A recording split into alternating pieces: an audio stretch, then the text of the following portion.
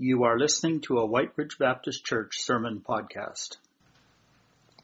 It's a bit of a fearful moment to stand in the pulpit, any pulpit for that matter, but especially after not so many years of not preaching a sermon. It's been 20 years actually this summer. Just figured that out this morning. So don't take score or anything, okay?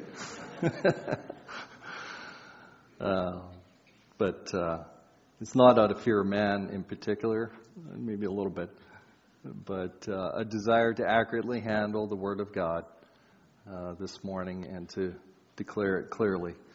And so I pray that God, through the power of His Holy Spirit, will be willing to speak His truth in spite of and through this trembling servant. I also ask that you lend me a little bit of grace this morning, as I will refer often to my notes, and this thing is just a little odd to wear on your head for the first time too. So, but I'll make sure I'll try to stay on topic and make sure we get here by at least 12:30. So, the challenge of expeditional preaching, of working through whole books of the Bible that we practice in our churches, sometimes reach passages that are not quite as comfortable. And as I've been preparing for literally months, since the church leadership asked me to take the pulpit on this Sunday, I've been wrestling with this, and especially concerning our current times and the challenge of this passage. I've found it to be rather tough. And I thank the leadership team of our church for the baptism of fire of giving me this passage today. So we'll see if I'm ever invited back. Last week, Chris took us through the first 12 verses of chapter 4. And in there, we dealt with selfishness and quarreling that were being addressed to the church. And in that passage, the motives of the heart were brought to light by James, referring to the church as adulteresses. Feminine. Doesn't come that way across in the NIV, but it does in other translations. And it's because we are the bride of Christ. And if we are approaching God with selfish motives to spend things on our own pleasures, then we are, in effect, acting as adulteresses. Today, we're going to approach another form of pride in the form of boasting and bragging. Would you please stand with me, if you're able to turn to James chapter 4, verse 13 through 17, and remain standing when we're done for a moment of prayer. From the NIV.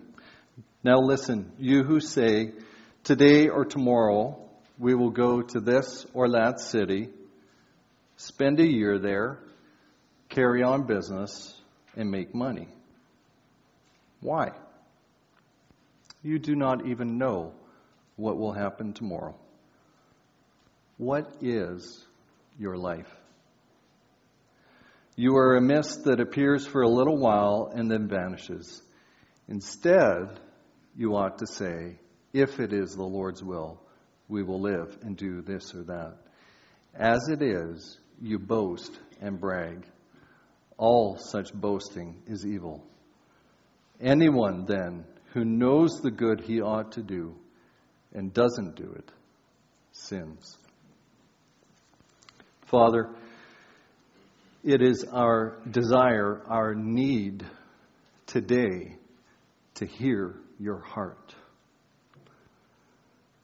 Let all other hearing fall deaf.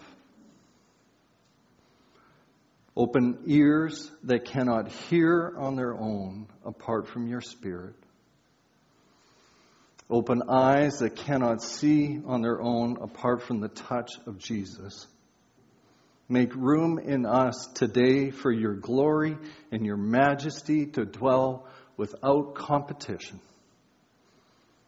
In the name of Him who stands at your right hand at this very moment, our advocate, Jesus Christ, the righteous one. Amen.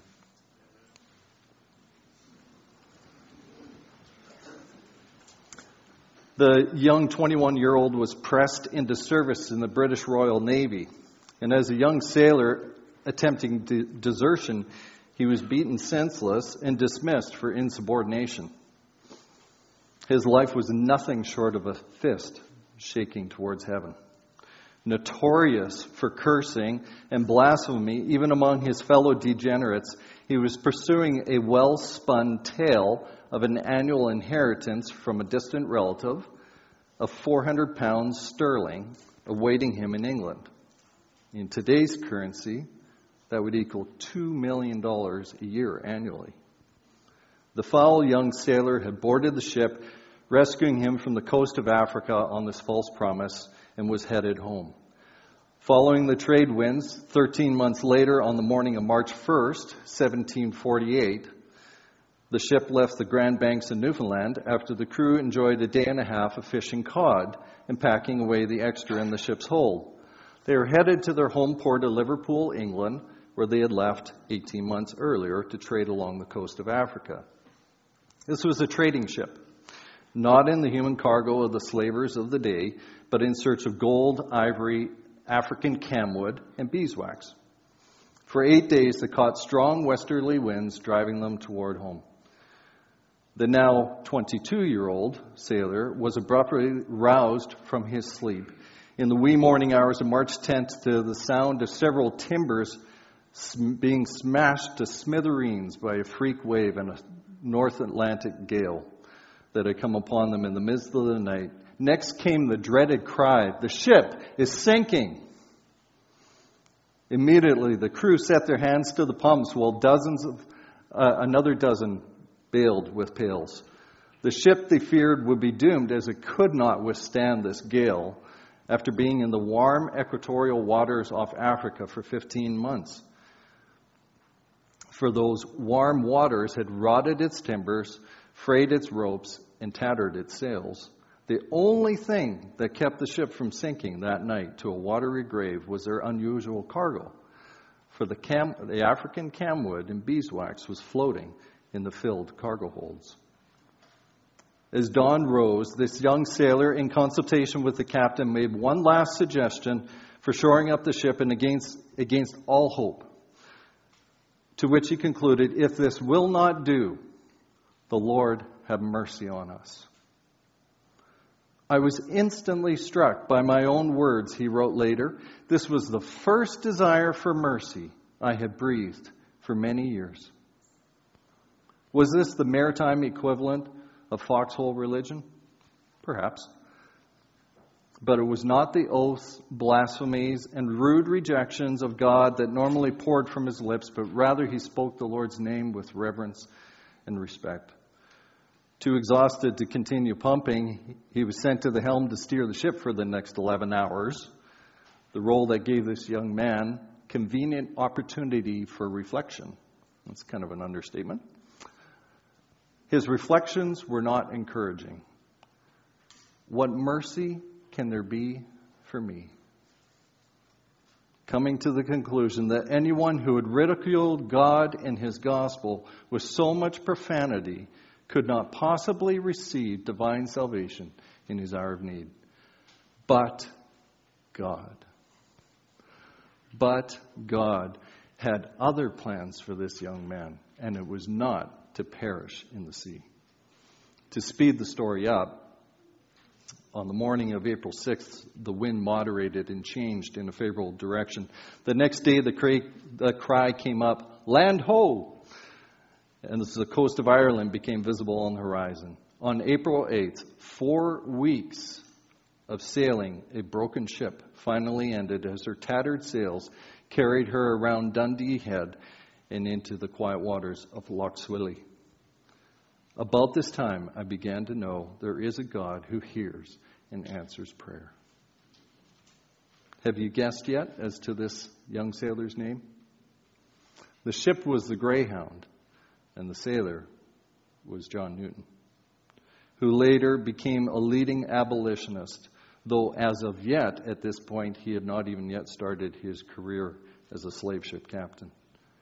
He became an outspoken evangelist and a sort of spiritual mentor to William Wilberforce, who for 40 years fought in the British Parliament to officially bring slavery to an end in that empire. Most famous of all for writing the most famous hymn of all, Amazing Grace, which we'll sing later. Newton's life became a living testament to the providential hand of God in truly taking and saving a wretch of a life for the purposes of God in his day.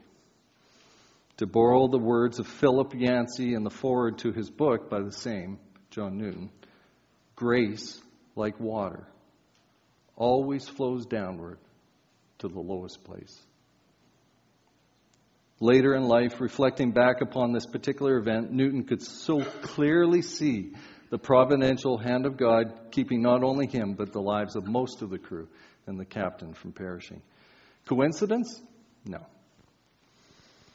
Providence and sovereign grace of God? Oh, yeah. Newton's original plans fulfilled? Nope. The life of a humbled man, directed and used by God as he opened his hands and released his future to his providential direction. Oh, yeah, absolutely. You never know what can be made of a life surrendered to God. God has something to teach us today about boasting and bragging, or rather, the absence of boasting and bragging. So, let's jump right in. And if you will, just follow along with me as we walk through these 5 verses together. Verse 13, now listen, you who say. Or as in the New American or English Standard Version, come now listen. James is calling to the church whom he wrote this letter to, which is spread across the then known world, to come near, to come and listen. And so we're here today listening as a church to the reading of this letter. And if we'd started at the beginning, we'd be about the 12-minute mark. And halfway through the 4th chapter, and our minds are starting to drift. Perhaps our stomachs are starting to growl, and we're thinking about the lunch that we want to have this afternoon. Once I'm done at 1 o'clock. Right? Okay.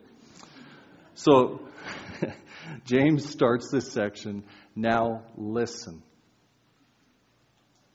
Is he trying to snap our minds back to full attention? In fact, he does it again at the beginning of chapter 5. Come now listen. Bible writers, led by the Holy Spirit, sometimes repeated words or phrases. They didn't waste words. But they did that in order to point out very important passages to us. So there must be something very important for us to hear today. Now listen, you who say, today or tomorrow we will go to this or that city, spend a year there, carry on business, and make money. Sounds okay, doesn't it? So far? Sounds like commerce. Sounds like industry. Sounds like good planning, goal setting. I'm feeling okay about it. So far. How about you? What did he draw us back to attention for? Is he going to applaud us? Is he going to tell us, great job, good job, save for the future, invest in your RSPs, find good businesses to invest in, give your tithes, remember to give to the poor? Thanks, James. Great advice. On the surface, it sounds like good business sense. But it masks a secular worldview that ignores God. James was probably intending this towards Christians that belong to the wealthy merchant class. So basically, you could include everybody in this room. Because if you look at the world's population, we're in the top 5% of the wealthy. Easy, maybe top 3%. And I'm sure our friends from Bolivia could vouch for that. And our team that's returning. Is this approach to life what God wants us to have? No. Instead, he walks us into the beginning of verse 14 and halts us with this question. Why? You do not even know what will happen tomorrow. Like a tractor trailer locking up its brakes on the highway, so we come to a screeching halt. In all of the planning we do in our lives Do we ever stop and acknowledge we have absolutely no idea what will happen tomorrow? We plan things as though life is guaranteed. I do it all the time. Tomorrow night, let's go see a movie. Maybe on Saturday, let's go golfing. I don't even consider the frailty of life in my day-to-day decisions. Newton didn't know what was coming on that March night. James is snapping our eyes forward, stopping us dead in our tracks, and informing us as we should already be aware. You do not even know what will happen tomorrow. We think we control the events in our lives, but we don't. We don't. It's like Jesus saying in the parable of the rich fool in Luke 12:16-20. And he told them this parable. The ground of a certain rich man produced a good crop. He thought to himself, what shall I do? I have no place to store my crops. Then he said, this is what I'll do.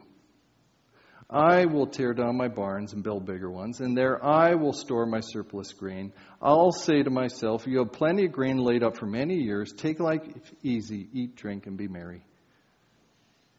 But God said to him, you fool, this very night your life will be demanded of you. Then who will get what you've prepared for yourself? James goes on to ask us an even tougher question here in the next phrase. Ever been asked a tough question before? I have, many times. The kind of questions that make you stop, maybe you don't even want to answer. The kind that make your palms sweat and your heart race. So here's the question. What is your life? That's what James asks us. What is your life? We don't like awkward silence, but I want you to ponder that for a moment here this morning. What is your life? The Houghton Mifflin Canadian Dictionary of the English Language. Now that's a mouthful. And it collects dust on our bookshelf at home. Actually defines life in 16 different ways. And don't worry, I'm not going to read them all to you. But there's a few here that are interesting. Defining life, number 4 in the list says, a living being, especially a person, contrasted with one no longer alive. Now, that's an exercise in the obvious, isn't it? How about number 8? The account of a person's life, a biography.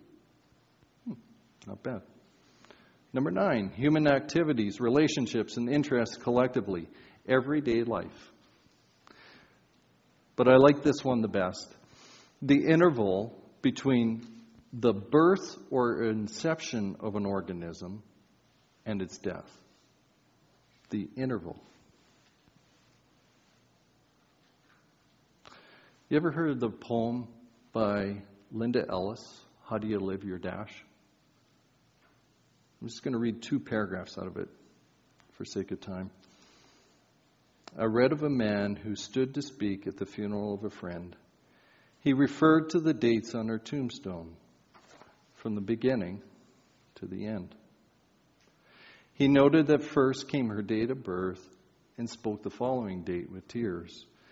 But he said what mattered most of all was the dash between those years. For that dash represents all the time that she spent on earth, and now only those who loved her knew what that little line was worth. For it matters not how much we own, the cars, the house, the cash. What matters is how we live and love and how we spend our dash. Thank you. Thought-provoking, isn't it? James, however, is not calling us to define life in general. He's asking us to define our life. Actually, it's God who's doing it. God gets very personal here. What is your life? And I'm so glad when the Word of God not only asks us the question, but gives us the answer. That's even better. You are a mist that appears for a little while and then vanishes. Ouch.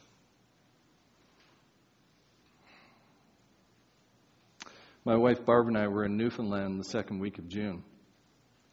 Absolutely beautiful province, and this is not an ad for the tourism ministry of Newfoundland, but beautiful province. And if you know me, I love history.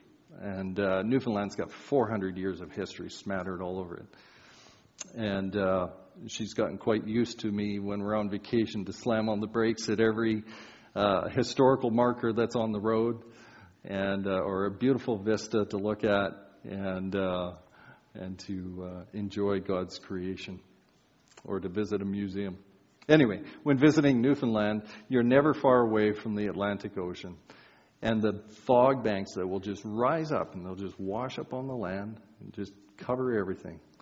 And then a moment later, or an hour later, the wind will change and it'll blow the fog banks off, or the sun will come out and burn off the mist. Like a mist, so are our lives in the span of eternity. A blink and they're gone. My parents are in their mid-80s, and they look back over the years and wonder, where in the world has the time gone? They've enjoyed good health, and but they look at that and the decades have gone like that. God reminds us here that we are but a mist. That is here for a little while and then vanishes. And I know today the poignancy of this topic. And that's what makes it so challenging to stand up here today and to talk about this, because of the effect it has had on our local body of believers. Most of us are painfully aware, as we've been reminded again this morning, of the challenges that people are facing. But God calls it to center stage in this passage. And so we have to deal with it. Our mortal lives here on this earth are so temporary, so fleeting. Are there any guarantees as to its endurance in this human span that we call life? No, there isn't. You know, if I may, when Melanie Penner sat up here and Terry interviewed her, she said something that will stick with me the rest of my life. She said, we are all terminal. We're all terminal. We're all going to die. Some of us just know sooner than others. So why is God driving this point home? Well, He does it for a purpose. Verse 15. Instead, you ought to say, if it is the Lord's will, we will do this or that.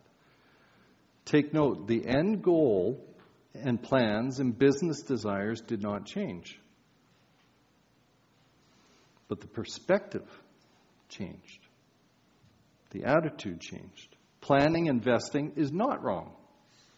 But arrogant self-confidence and boasting is.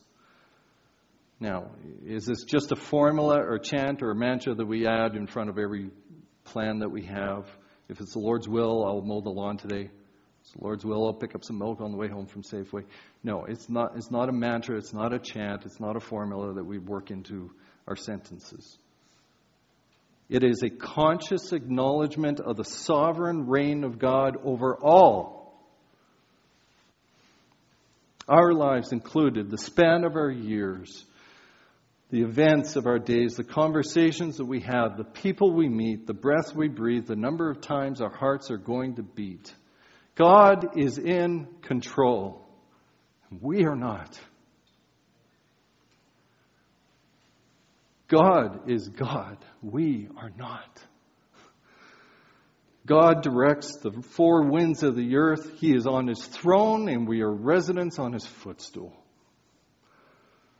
Our God reigns absolute and uncontested.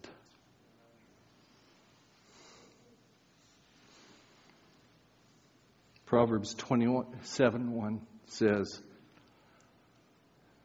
"Do not boast about tomorrow, for you do not know what a day may bring forth." And Job, we know how he suffered. And he said, "Remember, O God, that my life is but a breath." A breath. My friends, we are not in control of our lives as much as we think we are.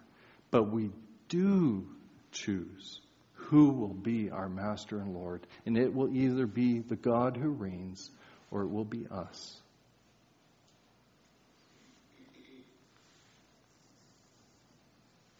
Verse 16.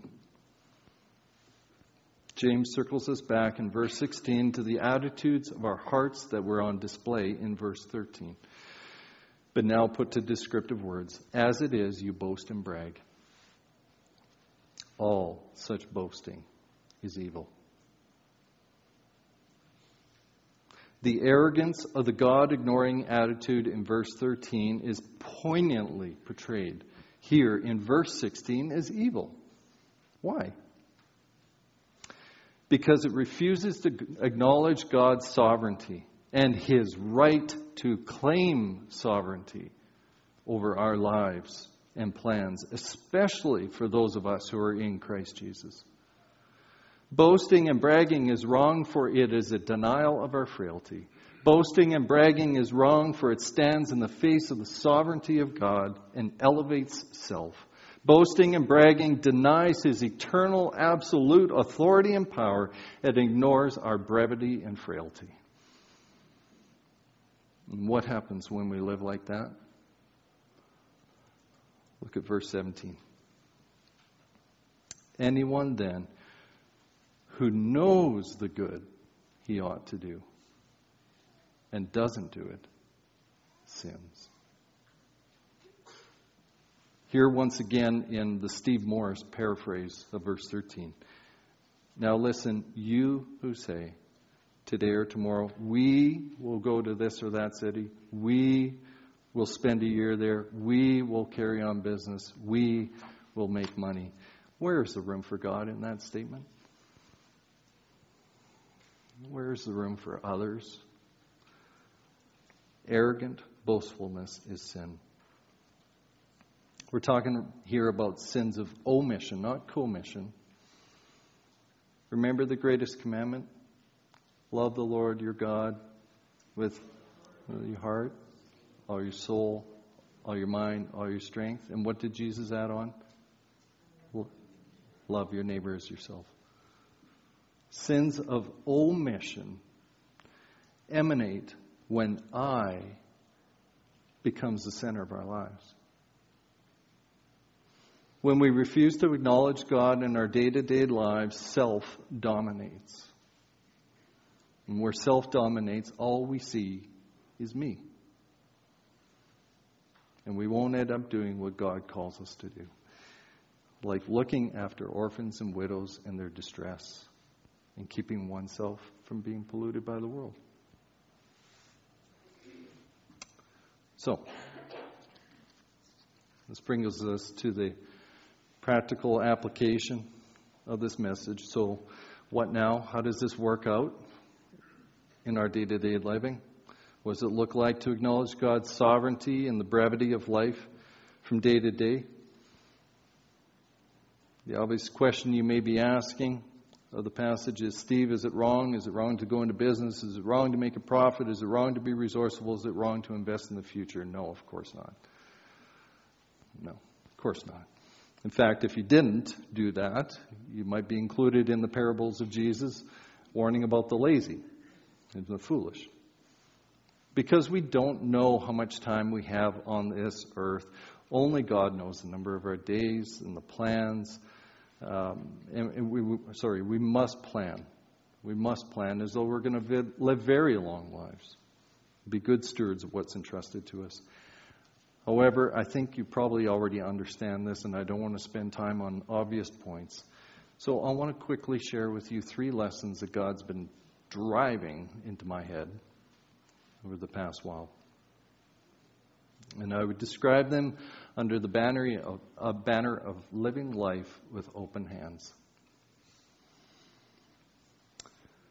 Living life with open hands tells us something very important about the past, the present, and the future in view of God's sovereignty and the brevity of life. First, the past cannot be changed. Release it. The past cannot be changed. Release it. So often, and right now you might be thinking, I've blown it. I've lived a life without acknowledging God and ran my life like a bull in a china shop. Well, whatever it might be that you have in your past, we all have past. It can bind us and grip us and strangle the life out of living. But I want you to hear some good news about the past. For it was on that cross that all my sin and all your sin was nailed. And upon that cross is a receipt that says, paid in full. Not only was my sin and your sin nailed to that cross, but Jesus bore it upon himself. Not only did he bear it upon himself, he became my sin. He became your sin. Why? So that we might become the righteousness of God.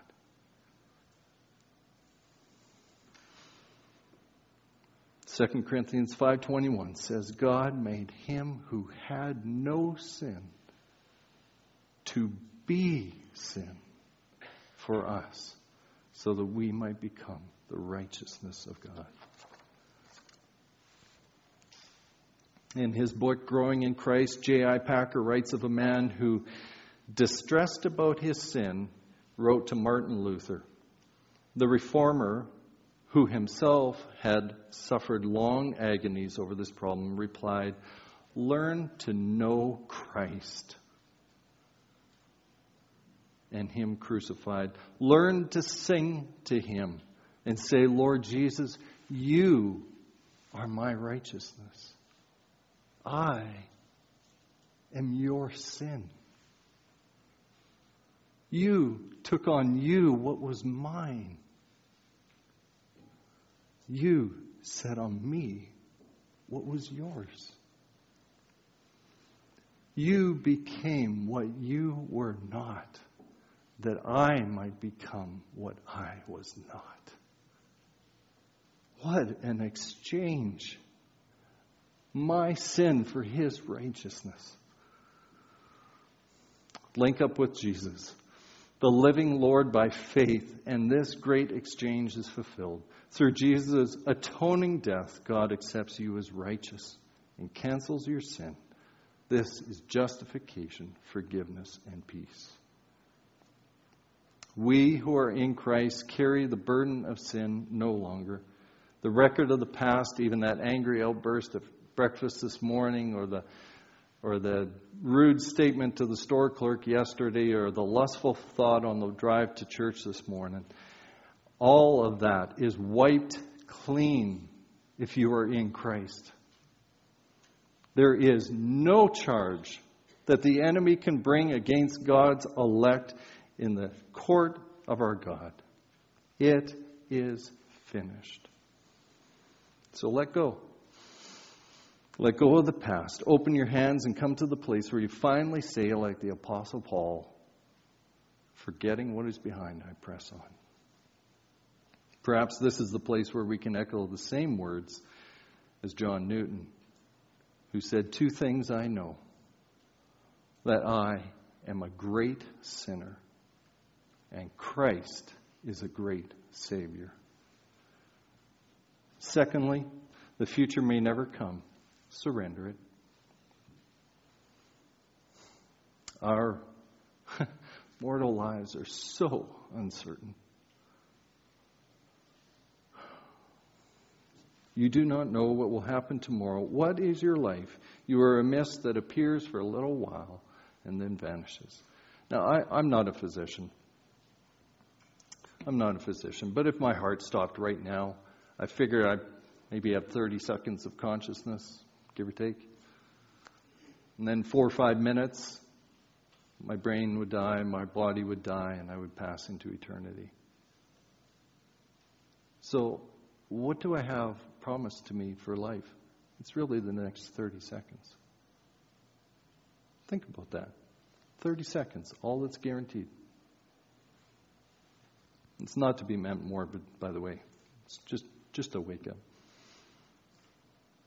You know, if you feel the pulse in your wrist or in your neck, just think about that. Life pulsing through your veins. Every beat, a gift from God. Every breath you breathe is a loan of life. God has been teaching me that at any moment He can call it to an end. It's His choice. We don't know when. For some, it could be today.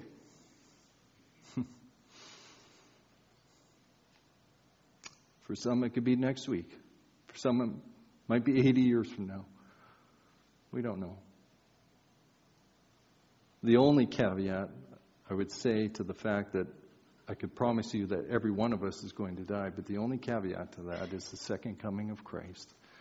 And may He return soon. The point being, hold the future with open hands. Hold it with open hands. It doesn't matter how tight you grasp, you cannot add one day to it. The past cannot be changed. Release it. The future is not promised more than 30 seconds away for our mortal lives. So release it. Release your plans for the future. So what are we left with? What is the third lesson that God was teaching me? And that's in the present. Be faithful. In the present. Be faithful. That is all He is asking me to do. That is all that He is asking you to do. To be faithful in the moment, the here and now. Take one step at a time. As the worship team comes, remember this, that the past is covered at the cross. We need to leave it there. The future 30 seconds is all that is guaranteed. So I must surrender my plans, surrender our future to the Lord. He wants us to be faithful in this moment and to be teachable. Jesus wants us to love the Lord, our God, with all our heart and soul and mind and strength, and to love our neighbors as ourselves. Lord, teach us to number our days aright, that we may gain a heart of wisdom, and to acknowledge that the past cannot be changed, and to release it to you, to acknowledge that the future belongs to you alone, and to surrender all our plans to you. And in the present, O God, find us faithful. Teach us to live with open hands. Amen.